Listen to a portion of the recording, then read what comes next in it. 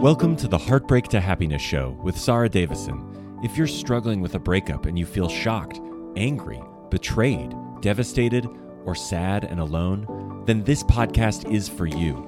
Best-selling author and award-winning host Sarah Davison shares how you too can get on with your life to heal, grow, and move from heartbreak to happiness. Here's your host, Sarah Davison. Welcome back to the show where you'll learn to transform your heartbreak into happiness. I'm Sarah Davison, and today my guest is Jason Vale. Now, Jason is also known as the Juice Master. He's a man on a mission to juice the world. He is the best-selling author of over a dozen books on health, addiction, and juicing. He's got 11 number one iOS and Android apps, and the groundbreaking feature-length documentary, Super Juice Me. Now, I was very lucky to be invited to the red carpet premiere in London for Super Juice Me, and I highly recommend you check that film out. Jason's health retreats, Juicy Oasis and Juicy Mountain, provide a 7-day mind, body, and spiritual journey and have positively helped to change the lives of thousands of people, including me. But you don't have to take my word for it, because it is always packed with celebrities too, including Gary Barlow, Beverly Knight, Ollie Murs, to name a few. For over 20 years, Jason has pioneered the world of juicing, and he is blazing a trail and helping people around the world to take control of their health. Now, I know I'm biased, as Jason is one of my favorite friends on the planet, having known him for over 25 years. But his juice recipes are the best I have ever tasted, and I'm a massive fan.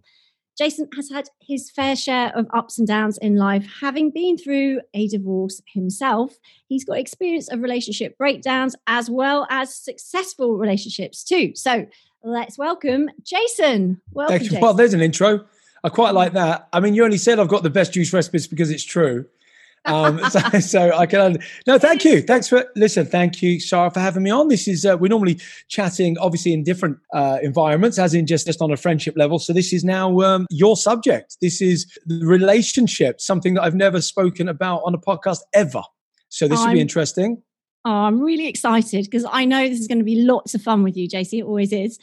So before we get stuck into relationships, I think that as someone who's been through several breakups in my life, it's always helped. It's been a bit of a tonic to hear how other people have coped and gone from traumatic situations in their life or difficult times, tough times, to coming through them and coming out the other side, like trauma to triumph, if you like. Now, I know right now I can see you on this, and I can see that you are obviously extremely handsome, an Adonis of fitness, with bags of energy. Flattery will get you everywhere. Flattery genuinely will get you everywhere, Sarah. But I do know that a while back, many, many years ago, it wasn't always like this for you, was it? So I wonder whether you could just tell us a little bit about that. Yeah, really quickly condensed. I was covered in a skin disease called psoriasis. That is where the skin repairs itself 4 times faster than it should. It's an autoimmune disease, but effectively I had 90% coverage. So that was all over my face, all over my neck, all over my body. So that doesn't make you feel good, obviously. And then you're told there's no cure for it. That's something else. I was also badly asthmatic. So on top of being very flaky, but not in a personality way. But as well as being very flaky, I also was I was a heavy smoker. I was a heavy drinker. I had bad asthma. I had bad eczema. I was overweight. Background. You talk about traumatic times. They weren't really traumatic times, difficult times. I think most people had them anyway. I'm from a one-parent family. For those that don't know, there was just me and my mum. There's no brothers, no sisters, no. Obviously no father, although my mum auditioned for several. And they lied, and the fuckers always lied at the audition to get the part, didn't they? And then you suddenly realise the Cyndi Lauper moment comes in, doesn't it? I see your true colours shining through. I call it the Cyndi Lauper moment of relationships. We'll get onto that in a minute. I think a lot of my listeners can relate to that one for sure. Absolutely. That's what you don't know. You don't know people when you first meet them. Everybody's on their best behavior. Anyway, we'll come on to that in a minute. But of course, long story short, but it's hard to believe that my mum's sister kicked us.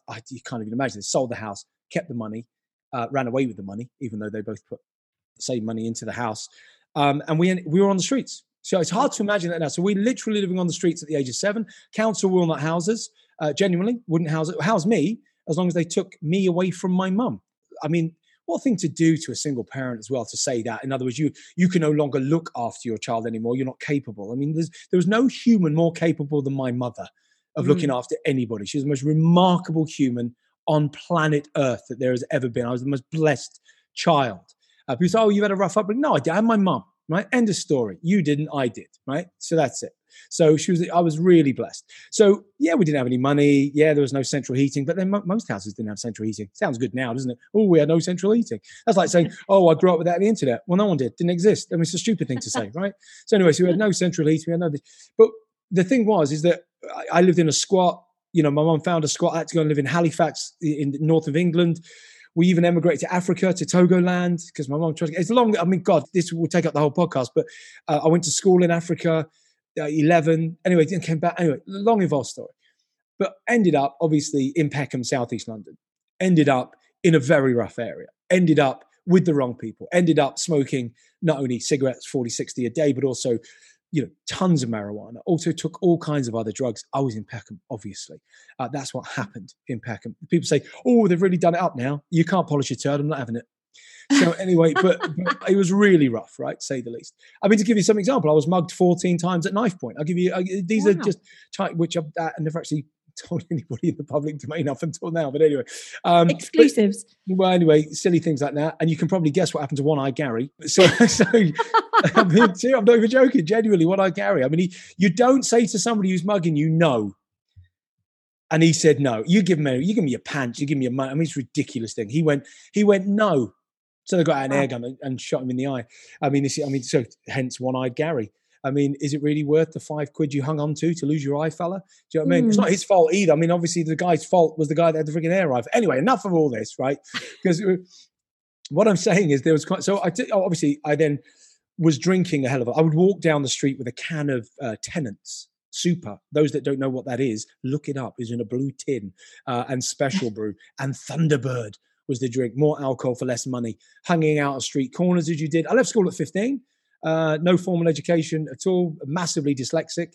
I don't know why dyslexia is still a hard word to spell. They should change the word. Yeah. I actually spell everything phonetically. And even the word phonetic isn't phonetic, just to really wind me up. Right? How can you do that to humans? They went, here's a word phonetic. And do you know what we're going to do? We're not going to make it phonetic. Are you freaking having a laugh? Anyway, so I left school. I was doing tons of jobs. I was a painter and decorator. I worked down the markets, getting up at 3 a.m. to go and put up stall bars for £15 a day. I worked as a butcher, which surprises people. I would leave Peckham to go all the way to North London, Belsize Park, to go and work in my uncle's butcher shop. Literally get there, leave at 5 a.m., get home at 8 o'clock. I mean, literally morning till night. I mean, you try and just do anything to earn a little crust, because my mum went into hospital with the cyst the size of an orange on one of her ovaries. And somebody in King's College Hospital, unfortunately, had a bad day and they took out the wrong ovary, genuinely. Wow. I know it was a tough day. She was angry with them, obviously, and all the rest of it. But they didn't deliberately do it. I'm not angry with that. No one goes into that profession deliberately they could have had a 12-hour day. They could have had, I genuinely don't. The older you get, I think you just get a little bit more forgiving and understand humans a little bit more. That's all I would say.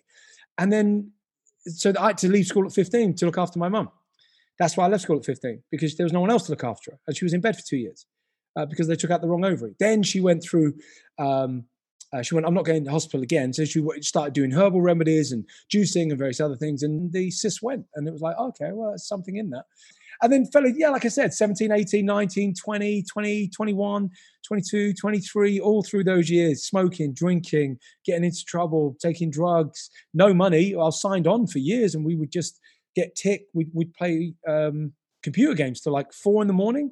and then wake up probably 2 p.m, hit straight on the booze, get it from the offline. I mean, I can't imagine. I still look now and I don't get it. I don't get how blessed I am with my life now. I don't get it. I mean, it's mad. It's not the same. I'm not the same person and it's not the same life. I don't know. It's mental, really. It is amazing how you've managed to turn that around and come out the other side to be really the complete opposite of everything you've described. But it's also down to everything is about relationships. I've talked about this in my book for years. So if you have a bad relationship with alcohol, drugs, cigarettes, food, these are all relationship based. And what they are is instead of a person doing it, a substance essentially is mentally and physically abusing you every single day. And what they do is that they, again, like many relationships, they slowly but surely undermine your confidence, take away your self-respect, and they make you believe that without them, you can't survive or be happy. That's what all drugs do. That's what all the wrong foods do. So they create fear. So the person smoking wants to stop smoking, but they also want to smoke as well. And it's schizophrenia. And the person in a bad relationship, human relationship, is identical. And I observed this years ago with my mum. And I went, do you know what? There's no difference there. So my mum got into a horrific relationship with a guy called Ken. And of course, I'll never forget him. I mean, as you don't. This guy would pick me up. I'm a young boy. I was 12, 11, maybe coming to 13. He would pick me up by my skin and punch me in the face while my mum was out to work. This guy he would slit his wrist and cover us in blood. Like this guy threatening to commit suicide. This guy was a lunatic, right? I never understood because I thought, we were friends, me and my mum, even from the age of 10, 11, 12. You know, of course, we were just best buds, right? And she was always honest with me. Never hid anything, none of that. And I never said, oh, that's not my dad. I wasn't one of them idiots, right? Because kids that do that, frigging idiots, right? As far as I'm concerned. Like, shut up. Just shut up, right? You know, your mum needs a life too, right? Yeah, just relax. Anyways, so this guy I didn't understand. My mum's a highly intelligent person, how she was allowing this, how she couldn't get rid of him. But then it took me years to realize that actually it's just a bit like drugs, and all addiction transcends logic and intelligence. So it transcends it. So when you're trying to tackle it logically or with intelligence, you haven't got a chance. You haven't got a prayer, because actually it transcends that. It's nothing to do with that. It's an invisible prison. And so when you got people on the outside, like I was saying, why don't you just leave him? And you got all the friends going, why don't you just leave him? Well, the choice is no longer hers. You cannot have freedom of choice without the freedom to refuse too. And she didn't have the freedom to refuse, because what he cleverly did, and that's what drugs do and many people do, is that he slowly but surely and cleverly, looking back, got rid of her friends one by one, all her male friends. And she's highly intelligent. She could have seen stuff coming, but they're clever. And she did it so subtly, so cunningly, that all of a sudden friends that she'd had for years, like, and he'd make little comments like, oh, well, no, it's just something that he said, but he's probably, you know, but I think he's sponging off you, or I think he's doing this, and just creating a level of distrust and hatred, till in the end, the only person left in her life that she could now rely on was him. And so therefore she's fearful of staying in the relationship, but she's more fearful of getting out. Yeah. And that to me is all it comes down to. Now, of course, when it comes down to some relationships, there is a genuine fear of getting out, because this guy was a freaking lunatic. He even had a gun, right? So this guy was a lunatic in Peckham, right? Literally drunk. And he was such a drunk. But he would, the minute he's sober, you see, he would, because the same person knocking you down is the same person that hugs you and brings you back. So it's a very clever trick, right? It's an incredible, I call it a form of Munchausen disease in a way. And well, the government, as we record this, depending on when somebody's listening to it, we're recording this in 2020. And actually, I believe that all governments are guilty of Munchausen syndrome right now. And as we're doing this right now, we're coming up to Christmas. This could be going out in another time, but I'm just saying when we're recording it. And again, the relationship between government and their people, they're meant to be servants of ours. And it's like, oh, we're going to allow you to have 5 days at Christmas. You're going to allow us? Sorry, hang on, run this by, hang on a second. What do you mean you're going to allow us? Well, that's Munchausen disease. They made everybody believe that they're sick, everybody. They're walking around as if they're already sick. And then, anyway, that's a different relationship. Not going to get into politics. But what I'm saying is that that's what this guy did. Now, it took a long time to get out. Finally got out of that relationship. And it took me many years. I've got very few male friends, even to this day. I saw not just him, but I saw a few others doing on a lesser extent, but still I considered it evil. And I still to this day consider it evil. And I see men and I know men. Look, everybody manipulates to some extent. What do you think of photograph and Instagram? It's a form of manipulation. What do you think makeup is? A form of manipulation. You can argue that about anything to some extent. It's the extent. You know, that's what I have an issue with. Is if you're in the relationship and you know what you're doing, you're getting rid of their friend, you're trying to gain control. And you're literally making them so fearful of not being with you. And I hate that. And I hate it. How has that changed how you are in a relationship? Well, there's no dependency with either of us. We're free. The point is, within a relationship, my key rule, if you will, I'm not an expert on relationships, right? And I find it hard. It's so, not only that, but I think it's almost one of the most intangible ones that you almost can be. You're in the industry, so you know how ever fluid a movement it is. It's because there's a human factor to it. So therefore, you can't. It's hard almost to go, well, this is how it should be done. I mean, it's all fluid. It's all depends on the people. There's a great line in Good Will Hunting, which one of my favorite films. It said, it's not whether you're perfect or she's perfect. It's whether you're perfect together, right? And imperfectly perfect. So to give an example now, I'm in Spain. I'll give you an example. We moved here. We wasn't sure whether we were going to move. And actually, I actually live in Portugal, but I spend some time here. We have a very unconventional relationship. Very unconventional, right? So in the sense that we have a family house, essentially, right? That's where little JJ is, right? Kate really wanted a child. I didn't. I'm quite frank about that. Now he's here. I love, of course, I love him. But I would have given Kate anything. She's the most extraordinary human on earth, right? She just is. I've been blessed so many times in my life with the women I've known in my life. I've been blessed. I haven't met. I don't know if I've met horrible. I know it sounds weird. I don't know. I've met a few along the way, but I haven't had intimate relationships with them. But everyone I know that I've had intimate relationships with, I've been blessed. I mean, my ex-wife, I wouldn't have a bad word said about her at all because she's a freaking amazing woman. To this day, what is that secret? I know a lot of my listeners will be thinking, well, how do you do that? How do you stay amicable with your ex? And I know you'd known your ex for a long time, hadn't you? I tell you what it was. There was a sliding door moment. And this was whether it was going to stay amicable or not. Mm-hmm. And then I'll come back to the unconventional relationship that I've currently got and how things changed. So I was with Ellie. Ellie was my ex-wife, which I hate saying because that sounds so negative. It's a weird thing. Ex-wife it's like a big statement. Like instead of just saying, "Oh, she's my ex-girlfriend," it sounds less. But actually, that's all it is. I mean, marriage is only a made-up friggin' ceremony made by humans. If children made it up, they go, "Oh, is that sweet?" And adults have made up this ceremony and applied a meaning to it, and they've applied a meaning to all the words surrounding it and how important it is. And if you're married, you shouldn't do this. Well, you made up the friggin' rules, right? And we all can make up the rules. So me and Ellie were together weirdly for 12 years. Then we got married, and then we were married for 9 months. Yeah. And there's a saying, no sooner hitched than ditched. And the reason being, it's my fault. All of it was my fault, right? Because I wasn't ready to give up my freedom, right? In terms of to even be free within a relationship. And that doesn't mean sleeping around. Doesn't mean this. I'm talking about freedom to be myself. And so all that happened is that as you grow, I think it's astonishing when people are together for any length of time.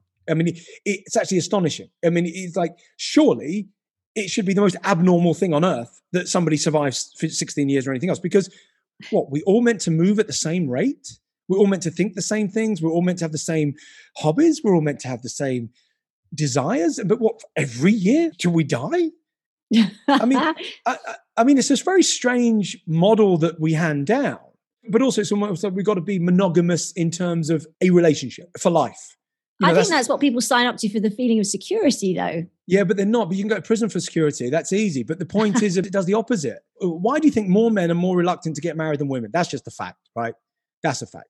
Most men are talked into the process. In other words, oh, come on, make an honest woman of her. That's been the terminology for God knows how many years. You don't say, you don't say make an honest man of him, right? You just no, you don't. Because fundamentally, you can't make an honest man of any man, right? Because that's just, which is a terrible thing for me to say as a man. I'm sure anyway. A lot of my listeners are saying, yes, I agree. But so in the relationship, so we are expected to be, and I don't mean sexually monogamous. I mean in a monogamous, you're with this person. You can only love this one person, which is I like to flip things on its head, Sarah. I think it's a very selfish way to go through life. I think it's very selfish if you say, oh, you can only love me. And you're really selfish if you physically touch someone else. Well, that's freaking selfish, isn't it? There's 7 billion people on this earth. And you're telling me that because I met you when I was 25 years of age, I now am restricted. This is like permanent lockdown. I am now restricted from, and I'm not talking about just physical contact. I'm not talking about sexual physical contact. I'm talking about in some relationship, and both males and females do this. This isn't, I'm talking from a male perspective, but both scenarios do it. But the same thing, this is my theory, the same thing that attracted a person to that person is the very same thing they either consciously or subconsciously want to dull, because they're fearful subconsciously of other people now being attracted to you. So what happens is if you're at a dinner party and you're being jovial and funny and this, that, and the other, and your partner's had a few drinks, then you get back and you think you've had a great night, and then behind closed doors, you were flirting with that girl. You were doing, and you go, what have I done? I was just being myself. That's all I was doing. Now, they're not being unreasonable. It's just that their subconscious has changed. They're being protective. They don't want anybody else to have you. They don't want you to be attractive to someone else. So they're being protective. And that's males and females do that. And they try and stop the person being who they really want to be. And I just think the key, if you're going to have any key, and there's no key to any relationship, but you allow your partner to be whoever they want to be. You never, this is my rule number 2, right? Mm-hmm. You never, ever, ever look at their phone, their emails, their anything else. You never, not once. And if you do, if you lift up a rock, you better expect to find something under it. And that's the fact. Look, why do you think Madison Avenue, what were they called? The site that was shut down, the affair site? I don't even know what they were called, right? Oh, yes. I know the one for dating for... whatever it was, married people. Yeah. Married people, right? Whatever, Ashley Madison, yeah. Ashley, millions of people signed up. So does that mean that marriage works then? Right? Millions of people signed up. So what we need to look at is a paradigm shift. I genuinely believe it. Instead of coming in with all these set of rules, and the younger you are, the more rules you have, and the older you get, the less rules you have, because you go, well, actually, I'm willing to compromise those, right? Because otherwise I'm screwed, right? But you're so idealistic when you're young. Oh, I'm going to make sure that I'm definite. No, they must have this, must have that, and your list gets shorter and shorter. The point is this, is that freedom is number one. Freedom's number one for most men that I know, in terms of they don't want to be cocooned. They don't want to even the illusion of being cocooned. Equally, though, those same men, I know a lot of the same men that go, well, I still want to know where my wife is at all times. You're like, we can't have it one way, dude. Look, you either allow people to be themselves on every level. You don't, and if somebody has a conversation or their text goes, you don't immediately ask them, who was that? Get out of the habit. Don't do it. It might not be, if they want to tell you who it was, they'll tell you who it was. Get out of the habit. Why cause conflict? Why have any degree of anything? Or uncertain. Look, if my theory is this, if somebody is going to leave you because they've found someone else, they will tell you. Which is the fear, I guess, of why people do all this behavior. But they're going to. But they're going to tell you, right? Do you honestly think after 10 years, 5 years of being with somebody, right? Do you honestly think that it is unreasonable, right? And you're going to say yes, you think it's unreasonable, but I'll come on to this. If they played racquetball one day, right? Now, what I mean by that is this: is racquetball, is physical. So me and Kate, for argument's sake, we go, look, I say to Kate, this was almost when I first met her. I said, look, if you play racquetball one day, I don't want to know. So what are we talking about? I said, look, you're out with the girls, you have a few glasses of champagne. We might be 10 years into a relationship, right? And all of a sudden you see somebody and they are hot to trot, right?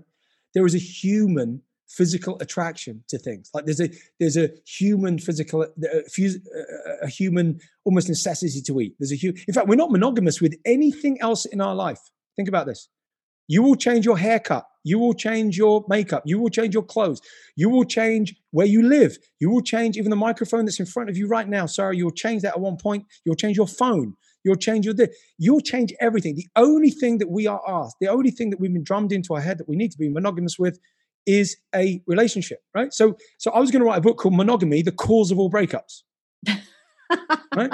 I know, but it's different. The point is, unless we have a paradigm shift. Now, that doesn't mean, because you're less likely. The weirdest thing is, right? You're less likely. People want to rebel. They want to do something that they're told they can't do, right? You're more likely to have a really long relationship that actually doesn't have these extramarital affairs and everything else, because actually there's a level of, well, but do I really want to? Well, yes, it's all right. Like Kate knows if she did play racquetball one day, and I don't know if she ever has. I've been with her 16 years. I don't know. I have no idea. Because I said to her, don't tell me. And she went, what do you mean, don't tell me? I said, don't tell me. She went, no, surely you want to know. I said, no, I'm not that selfish. She went, no, come on, that's the opposite. What do you mean? I said, no, you want to get it off your chest to make you feel better? No, that's a selfish thing. No. I said, what good can come of it? If you're not going to leave me for him and all you did was play racquetball, or her, if she leaves me for her, which in Kate's case could be the case, right? But if you're going to do that, then you're going to tell me, because we're friends. We're the best friends on earth. Yeah. You're going to tell me, we're going to sit down and have a conversation. Whereas if you play racquetball one night and you've done so once in a year, is it worth breaking everything up for? It's so disproportionate, isn't it? Or not? No, I agree. I do think that giving people certain freedom, and it comes back to that controlling experience that you were talking about with your mum when she was with that extremely controlling guy, to put it nicely. So, not having any control, going to giving someone complete freedom to do what they like allows them to be themselves. And I love the concept, and I know how your relationship is, it's awesome and it thrives because you can handle that. But I do know a lot of people would struggle with that. I appreciate that. And there's a lot of people that would also struggle with because look, I'm going to be honest, and I'm sure Kate, I hope Kate doesn't mind. But I'm going to be honest, right? So look, it's what works for you in a relationship, right? So this came up very early on in the relationship, and I don't think it's I frowned upon anymore. Lifestyle parties, are they frowned upon anymore? Probably not. I think they're part of everyday life now for a lot of people. Well, I think they are. So the point is that if you make an agreement together, like if every now and then, once a year or once every 2 years, you decide to scratch the itch, and that itch will be to have physical contact with another human, right? For whatever reason, even for a night. Can you imagine if you can just go and do it together and you go to a lifestyle party? I mean, what best friends are you going to be? If you talk about it openly and you both, and then now there's a lot of our friends from years ago said, "Oh, you guys play with fire. You guys do this. You guys do that." Right? We're in the longest relationship of anybody I know. Right? Yeah, so absolutely. And we're closer than anybody I know. Everybody, especially during this lockdown, everybody's fallen apart, and we just got closer. I say it was unconventional. We got 2 small houses here rather than one big one. We've made that decision. So I've got a man cave, as I'm speaking to you now from. This is where I come to work. That's where I do this, where I've got my little gym. That's where I do this. But equally, Kate wants her space some nights of the week. I spend 2 nights away from her. She spends 5 days, and sometimes more because I go to the retreat and whatever. But it also suits her down to the ground because are you telling me that over the years that everybody wants to be in the bedroom and you put the telly on maybe at night? What, you both want to watch the same thing? No, you don't. You both want to listen to the same thing? No. You both want to do this? You want to turn the light off? You want air conditioning on? Well, I don't. You know, it's a freaking nightmare, right? And if most people have got their honest heads on, if you've got enough room, the ideal scenario, separate bedrooms. We have got a really small house though. So we don't have a spare bedroom because we didn't know if we were going to live here full time or not. And anyway, long story short. So I think separate bedrooms, I think is a perfect thing for a long-term relationship. I don't mean early on. I'm talking 3 years and above. Yeah. I think anything 3 years. Don't even enter racquetball territory or lifestyle territory. Don't enter any of that before 3 or 5 years. What I'm talking about here is not brand new relationships. Let's be clear about this. I'm talking about when essentially when you've had, avocado salad every day for 5 years and it's beautiful and you love it. But all of a sudden, I don't know, out the blue, you want to be a rebel and have a burger. It's a terrible analogy, right? But if you can both go to the burger joint together, then it's great.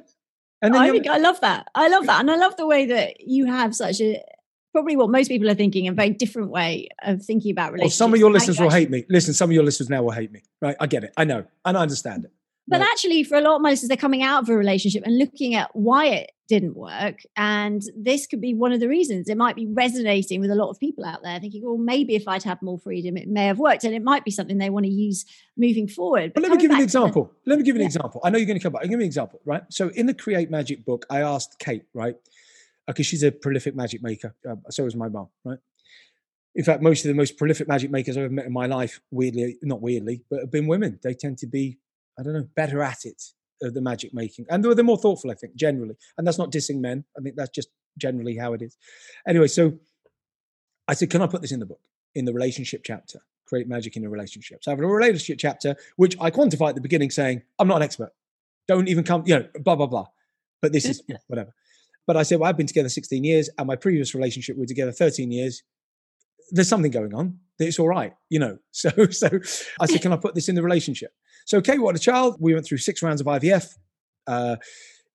Anyway, she was told once JJ finally took hold, which we couldn't believe, that for 3 months. So then, of course, she was so nervous, and I don't blame her. She was 40 at the time, I think, or 39, whatever it was, when she conceived JJ, that she just thought, I'm not doing anything to risk JJ being born. So she said, I'm not flying. And then somebody said to her, right, fine, okay, no flying, whatever, but you can't have sex for 3 months either. So then she took it upon herself and said, well, I'm not going to have sex till then. Right? Wow. For 9 months. Now, I haven't heard that one. No? Well, they said, I know, listen, I hadn't heard that at all, right? But it doesn't matter. It was just like, she just heard it. She heard listen, when you're that desperate for a child, and I now know why she was, because other than my mother, She's the most extraordinary mother I have ever witnessed from an outside perspective. It is. I'm not an outside perspective, but she is the primary carer. There's no question about this. And she's just brilliant at it. So she didn't want to do anything. But she's so amazing. This is the point about, can you create magic within a relationship? She went, so I'm not going to have sex for 9 months. She goes, but it's a bit selfish for me to expect you not to. Now, what other person would say that? Right? Wow. No, who not many that that I know. There aren't many that would know. She said, look, she just said, it's like telling you not to eat for 9 months. It's not fair. I'm actually cool with it. I said, look, we're going through a kind of thing a year. I'm not going to go out and start looking for someone. I said, you're so sweet. And I said, more than sweet. I said, that's incredible. So I kind of ignored it, really. And we carried on, and she went through a bad, I think it was the middle trimester. It was pretty horrific and stuff. So, that was the last thing on my mind, right? But what she did towards Christmas, which was in her final trimester, is that she took me up the Shard. That's a place in London, by the way. Okay, thanks for clarifying. I just want to say it's the Shangri-La Hotel above the Shard. The best views of London. It's incredible. Anyway, she's got this beautiful room. The bath, you could just see all of London. It was a crystal clear evening. It was just one of those.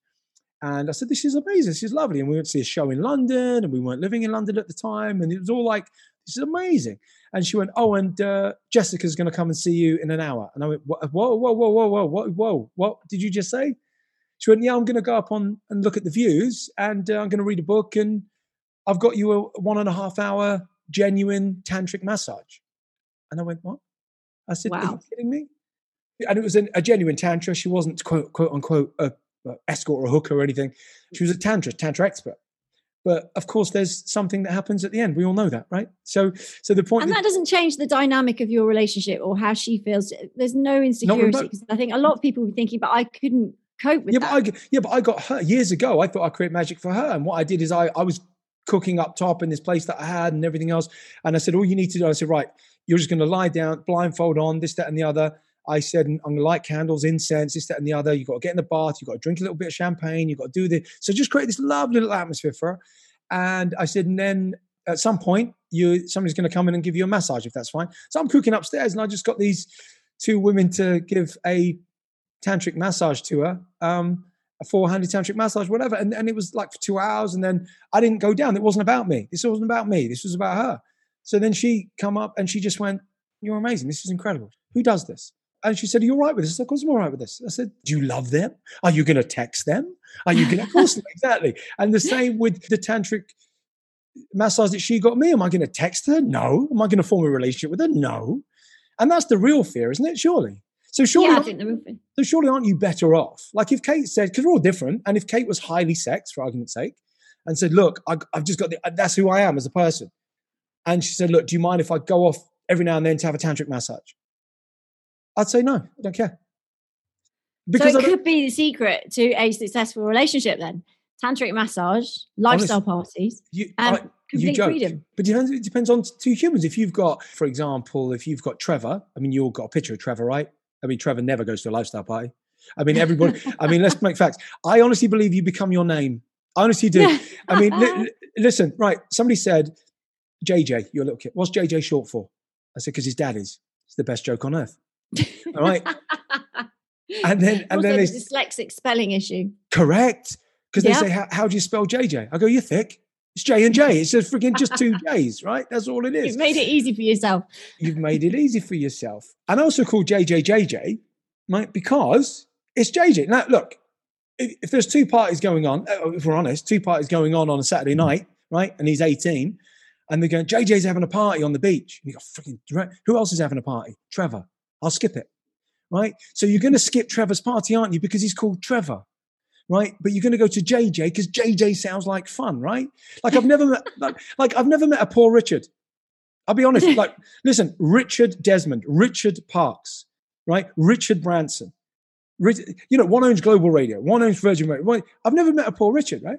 Yeah, I think you become your name. So there are some people that wouldn't do what it works for us. That's the point. Anybody listening going, oh, well, I wouldn't want to do that. Well, then don't do it. I mean, it's fine. I mean, like I'm not asking anybody to do it. I'm just saying there are some times, I think, where you ask questions. If you're really good friends with isn't that the point? You're more friends than lovers. You have to be. I mean, what are you going to do? You're going to have sex 24 hours a day? No one is, right? So, sex takes up a very small percentage of anybody's week, really, if you really analyze it. True. Right? Yes. Really, right? So therefore, your friendship is the single most important thing, right? And you've got to be on the same page. If you were in a relationship with someone who didn't have those beliefs, then that Correct. would cause friction and tension. It wouldn't work. If it means that much to you, whatever that thing is, you have to communicate. And if that person is the opposite, doesn't mean anything. It just means you're not perfect for each other. It means you don't then think that you will be able to curb this, or all of a sudden you can go, well, I'll tell you what I do. I just have a ton of affairs. No. Is there a way that you can just have a conversation with somebody and say, look, this is important to me in a relationship. Might not be important to you, or you might not be able to get your head around it. But have the conversation. I feel like it's important for some people. And there's always compromise. It sounds like me and Kate don't compromise. Of course, massively. We both compromise. Although any relationship you compromise, what degree are you willing to compromise? Your own. Before it becomes a sacrifice. Before it's your own life. That actually you go, I've got more past than future now. It becomes more important to sing your truth. It becomes more important to not worry about what other people may think of the type of relationship you have or don't have or whatever. Couldn't give a rat's ass. Because at the end of the day, does our relationship work for us? Is JJ growing up in a loving relationship? Absolutely. Couldn't be more loving if he tried, right? So that's how it is. And it sounds like they're just lifestyle. But no, I mean, I think the last time I went to a lifestyle party was about 5 years ago. Let's put this in perspective. Do you know what I mean?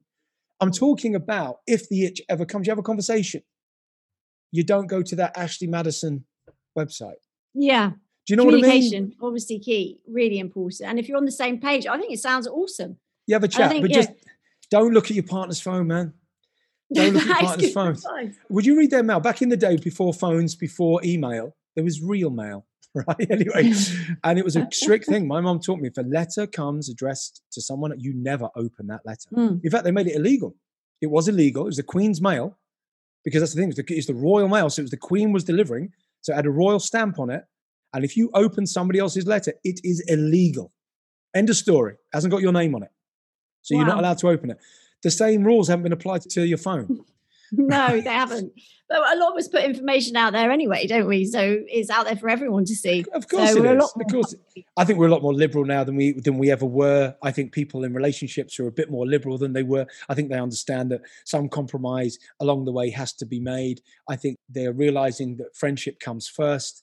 I think they're realizing that, do we play chess together some nights instead of just watching telly? Do we do this? Do we do, you know what I mean? How compatible are we? I don't expect one person to be your everything, right? God, I mean, God, the pressure on the poor person, if they are, right? So don't do that to someone. That's an awful thing to do, because they have to then be your sports person, your chess person, your backgammon person. They have to be your therapist. They have to be your cook. They have to be your this. They have to be that. I mean, no human can be the everything for one person. Exactly. We don't have one friend for everything. We have lots of different friends for different situations, right? Well, yeah, I mean, if you followed that all the way through, I was going to get really crude then. Go, well, I've got this relationship for this kind of sexual position, and I've got this. and in fact, she's into this, and I'm into that, and she's not. So actually, I'm not. I mean, if you followed that all the way through, Sarah, then you could. Well, I mean, you could have a lot of fun. I mean, there'll be people screaming at this podcast now. I'm sure there are.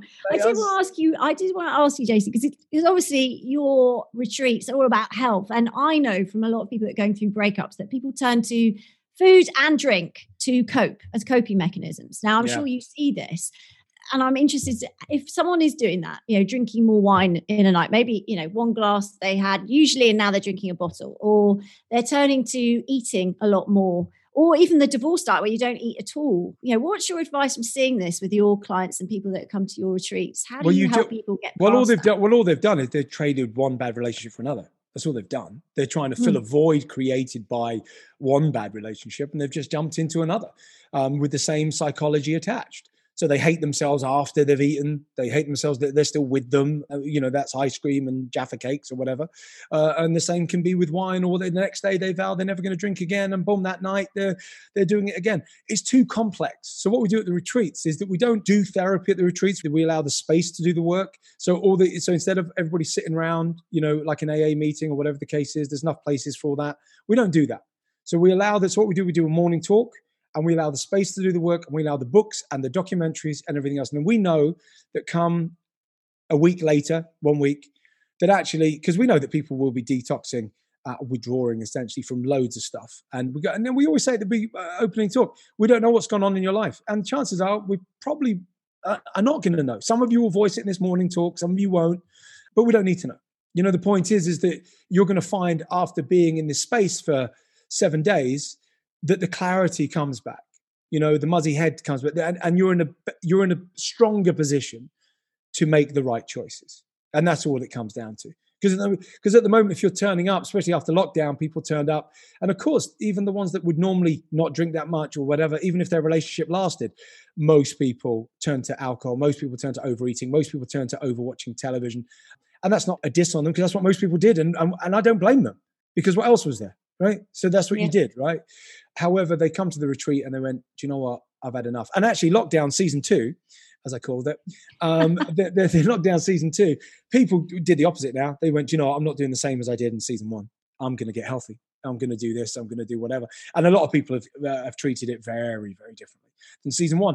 So those that are coming out of any bad breakup, which we all will do, unless you're one of the rare 0.1% of humans on earth, and it's happening less and less. Our grandparents were together and so on and so forth. But the reason why it's happening less and less is that we're in a very instant gratification world, and it's not anybody's fault, but there's too much choice. So, how many times you've been on Netflix? We used to walk into a video store and we used to walk up and down. And we used to walk up and down, and you go, well, which film are you going to have? And then you get out 3 because it was a special price, 3 for 10 quid. And then you get fined if you didn't bring it back. It was a decision that you had to make. It wasn't easy. Netflix, you start one thing, you go, oh, it's all right. All right. It took these people 2 years to make it, a whole script of this, that, and the other. And we're so dismissive of often brilliance. Well, it was all right. But compared to The Crown, we're so spoiled. We're spoiled with everything. So the point is, we can have instant gratification wherever. With the internet, we can have instant gratification with porn if we want it. We've got instant gratification with, look at all these dating apps. I've never been on dating app in my entire life. Well, why would I be? They came out after, obviously I've had a long-term relationship. So why would I be on it? Although Kate did join Tinder once, which I did say to, what are you doing? She went, just to see what these are about. Really? And then I didn't ask any more questions, because why would I? Because I didn't. That's it. That was about as much as she wanted to volunteer, and that's all I'm going to ask, and that's the end of it. Good for you. I know one thing that I totally associate with you is fun. Like, you are the master of having fun. I know that when I've been at your retreats, it's volleyball, dodgeball, it's kinky rain massages. I don't know that one. Ultra Ball. It's a game I've invented. It's called Ultra Ball. Oh, wow. It's a combination of every ball game there is. I'm building the first purpose-built Ultra Ball court in the new retreat in the Algarve. It was going to become an Olympic sport. But it's all about fun. Life is all about fun. And that's the point. You see, like in Spain, everybody has to wear masks inside and outside as we're doing this podcast. You dehumanize people. You don't know people are smiling. You don't know what's going on. It's ridiculous, right? It's so harmful on every level. And during this pandemic in particular, the very second you're not allowed to smile, oh my God, you're not allowed to actually have any fun. It's ridiculous, right? It's like, if you have fun, what people associate with it is they have a stupid meaning. If you smile and have fun, it means you don't care. Well, you just made that up. No, I mean, you just made up a load of crap. No, fun. But it's quite hard to have fun, I think. A lot of people, when they're going through a breakup, lose that spark or lose that fun. So I'm interested in how you find a relationship. So what you do is you look at what you go, right, this has gone to shit, right? I know I'm going to feel like crap and have a void for the next 3 weeks to a month. Is going to be really bad, provided you don't try and fill the void. You try and fill it with food, alcohol, it's going to last a lot longer. The key is you don't try and fill the void. And you don't sit in moping either. What you do is you go, right, I need adventure from day one. I need to do something I haven't done in years. Now, I know it's harder during lockdown, clearly, but you find stuff. You go, right, I just got to get into adventure mode. And even while you're having the adventure, you might be crying your frigging eyes out. But you need distraction. You need to go, I need to do stuff I have never done. And some people get very resentful. That person just stole 20 years of my life, right? And they get very angry about it, right? And essentially go, well, they didn't steal it, did they? Right? They didn't steal it. Well, people feel they wasted that amount of time with that person. They wasted that, and they're annoyed with themselves more than anybody else, because you are. You're mad with yourself. You go, forget. Now, they were manipulated, and in a way, it wasn't their fault, because it's like addiction. So I get it, and no wonder they're angry. You're coming out of a breakup with your philosophy on life, which I love. What would be your one piece of advice? I told you, adventure. You need to go and find adventure. You need to go, I'm worthy of more than whatever it is. I don't care what it is. This is if you accept that it's over. Because that's the hard part first. The hard part. And getting to that point. Getting to that point is quite tricky. You got to accept it because otherwise you're going to keep fighting to try and get it. My ex-wife was fighting for a long, long time afterwards. I was the one that, you said right at the beginning of this, and we'll come back in the loop as we wrap up here, is, you said, how come it's amicable between you and your ex-wife? And by the way, if you listen, we was always going to come back to that thread. We hadn't forgotten. And it was one morning, right? I was at my office in Birmingham, and there was only me and Nina working together. I just started. I was still doing paint and decorating, all kinds of stuff. And Ellie, we'd split up. It was the hardest thing I'd ever done. To split up with somebody that you hate must be hard. To split up with somebody you still love is horrific. Yeah. It's horrific. I mean, because then people say, why did you do it? It was only because there were certain areas that we were no longer compatible with. That was all it was. No more, no less. And all I felt was I was compromising heavily with who I was. That wasn't her fault at all.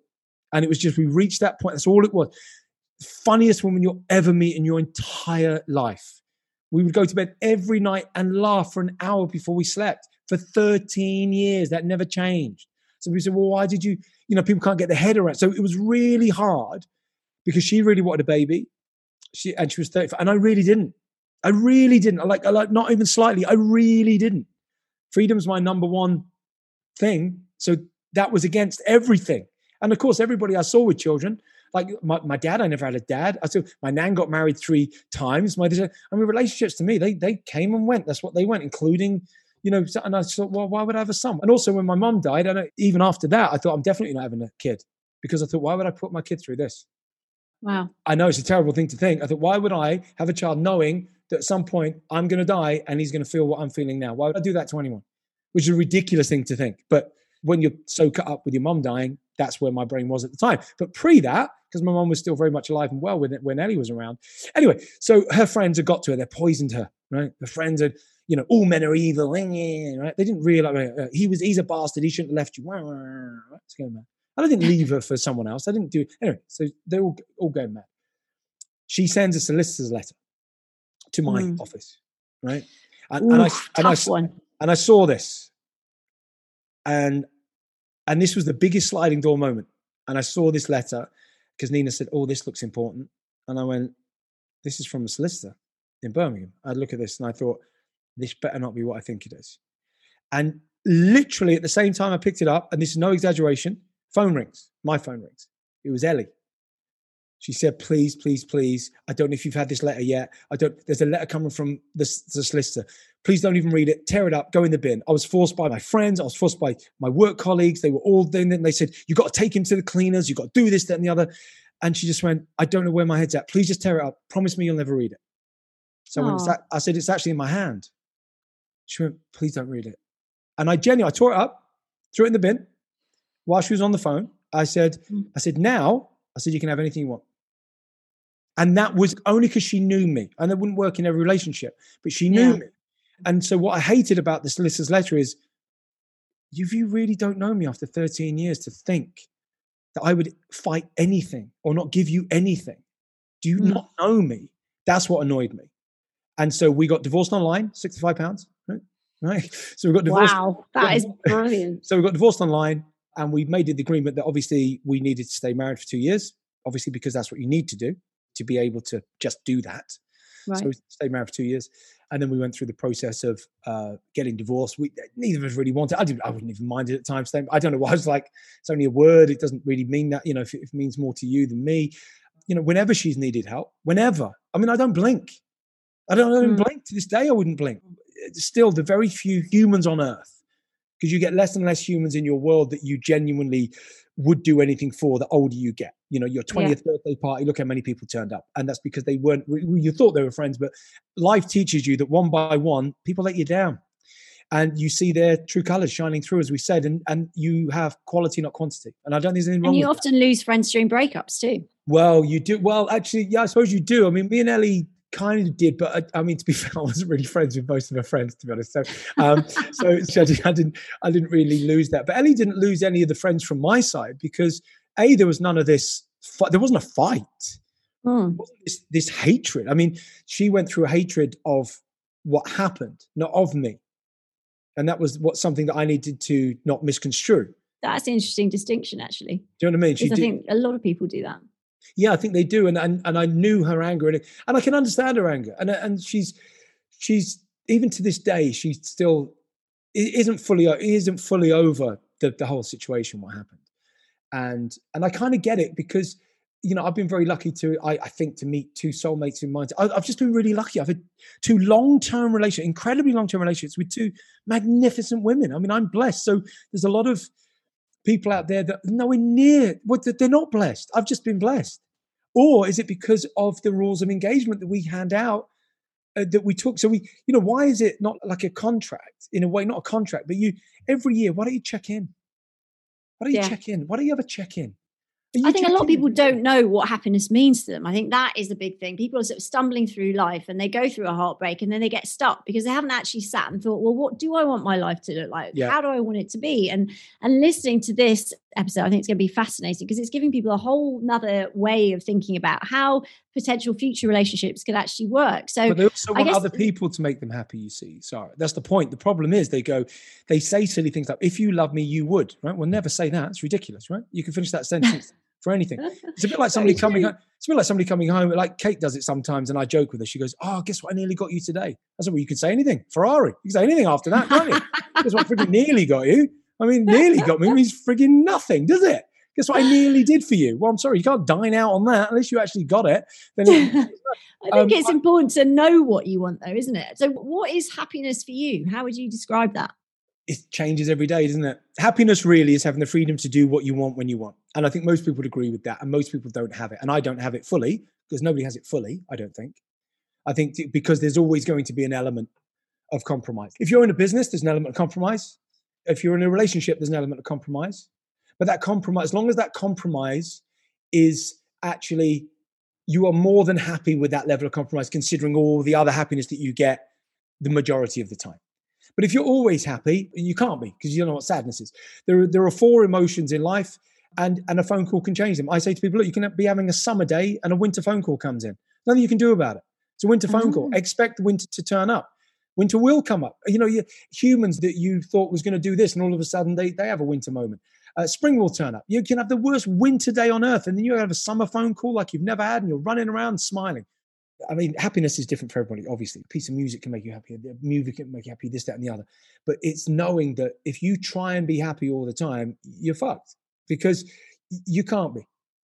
And as cliched as it is, winter doesn't come without summer. And that's the point. You need the 4 seasons of emotions. Otherwise, you ultimately end up an android with no emotions. So don't fight for this desire to be happy or achieving all the time. You know what I mean? Well, sometimes I think it's almost like a disease. If Tony Robbins, for example, who I greatly admire and have admired for many, many years. In fact, we met 25 years ago at an event with Tony. We wouldn't even know each other without that remarkable man. But after watching his documentary, I spoke to a few people about that. And I'm not saying I feel sorry for him doing that stupid thing. I had a different perspective of him for the first time ever. And that was, it did appear. And I think it's almost like a disease for him. I don't think it's a bad thing. It's helped tons of people, and he still continues to do so. But I think unless he believes he is achieving all the time, unless in a cryo chamber 1 minute, unless doing this, if there's any dead time, I could be wrong. I don't know. I've met him a few times, but I don't know him. I could be wrong. I'd love to have him on my podcast and chew the fat and actually talk to him about this, because does he feel that that's a persona he has to give, or is he actually like that? I think he actually is like that. But the point is, I would find that so exhausting. To have to be on it all people say, oh, Jace, you're always running. No, I'm not. In the winter, sometimes I'll have the dark dog will come to say hello. And the dark dog comes to every household. And when the dark dog comes, you don't know why the dark dogs come. I get into my bed. I want to pull the duvet over myself. I want to just eat a little bit of crap. I want to watch Netflix.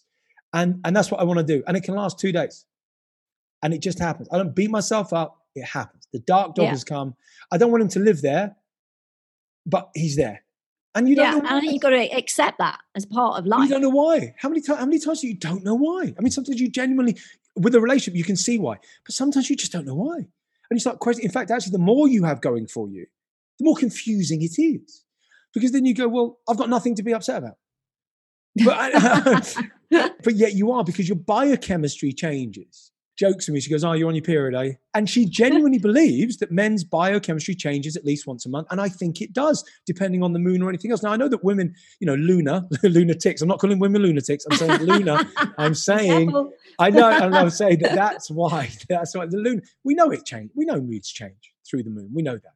But I think now what's being realized is that actually, I think feminine traits are, and I've got so many feminine traits. I don't think I've got any testosterone. I was only brought up around women, right?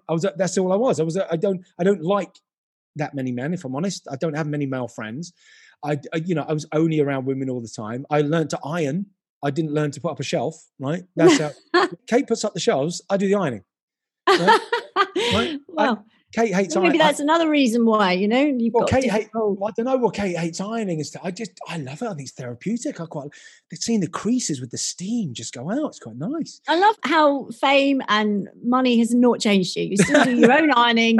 You live in a house with one bedroom. I just love that about you. So listen, don't get me wrong. Look, my retreat is ridiculously large, right? But I mean, the point is that look, I drive a little Fiat 500 a Bath. I've got a little orange Vespa, right? No, hang on, a Fiat 500 a Bath. Let's be clear, right? I'm in touch with my feminine side, but it's not a normal Fiat 500. It's got a Ferrari engine. Just be clear.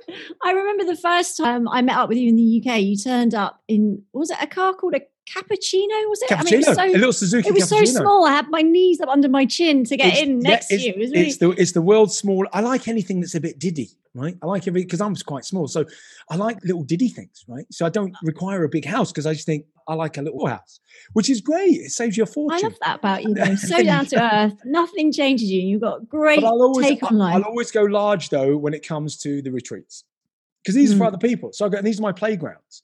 So I'll go large with those. Oh, don't get me wrong. We lived in a house in Oxford and, it was one of those grand design houses. Don't get me wrong. I've done it. And we did it for 3 years. And I went through that buying an Aston Martin. I had the Aston Martin for 6 weeks and I hated it, right? Absolutely hated it. And I said to Kate, I don't like it. I'm going to buy an Audi, right? So, and I just hated it. I didn't like the ostentatiousness of it. I didn't like getting in it and being looked at. I don't know. I just didn't like it. I didn't like the car. I didn't like almost what it represented. I'm not saying it's wrong to have these kind of cars. Some people love them and it's brilliant and they're great. I don't know. I just didn't like it personally. And then we had the house. It was on a golf course. I don't even like golf. Stupid game. And we had a glass house, right? Is it called a German Hofhaus? On the edge of a golf course. Don't do that. Don't build a glass house. Anyway, the point is we had a swimming pool, we had an outside sauna, we had a gym, we had 4 beds. We had all that, right? We did all that. We did the thing.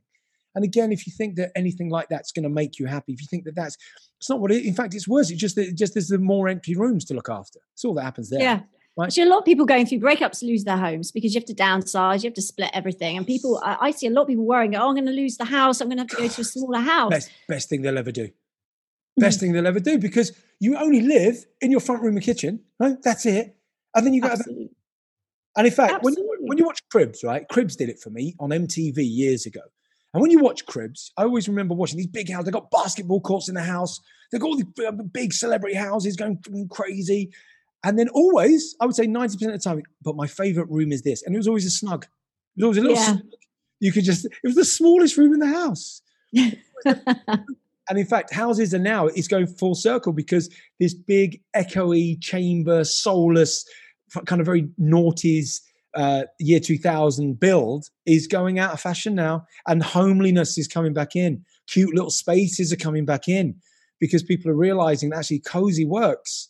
And, actually big, ostentatious, well, there's just more glass to clean. That's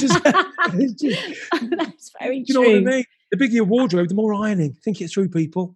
Do you know what I mean? And on that note, JC, I love you. You're amazing. I love you, baby. I love you. There's going to be a lot of people now that don't love me anymore. But you might have to have a word with Kate. Yeah, or I might get a lot more private message on Insta now. I mean, who knows? Well, you never know. You never know. But it could go either way, couldn't it?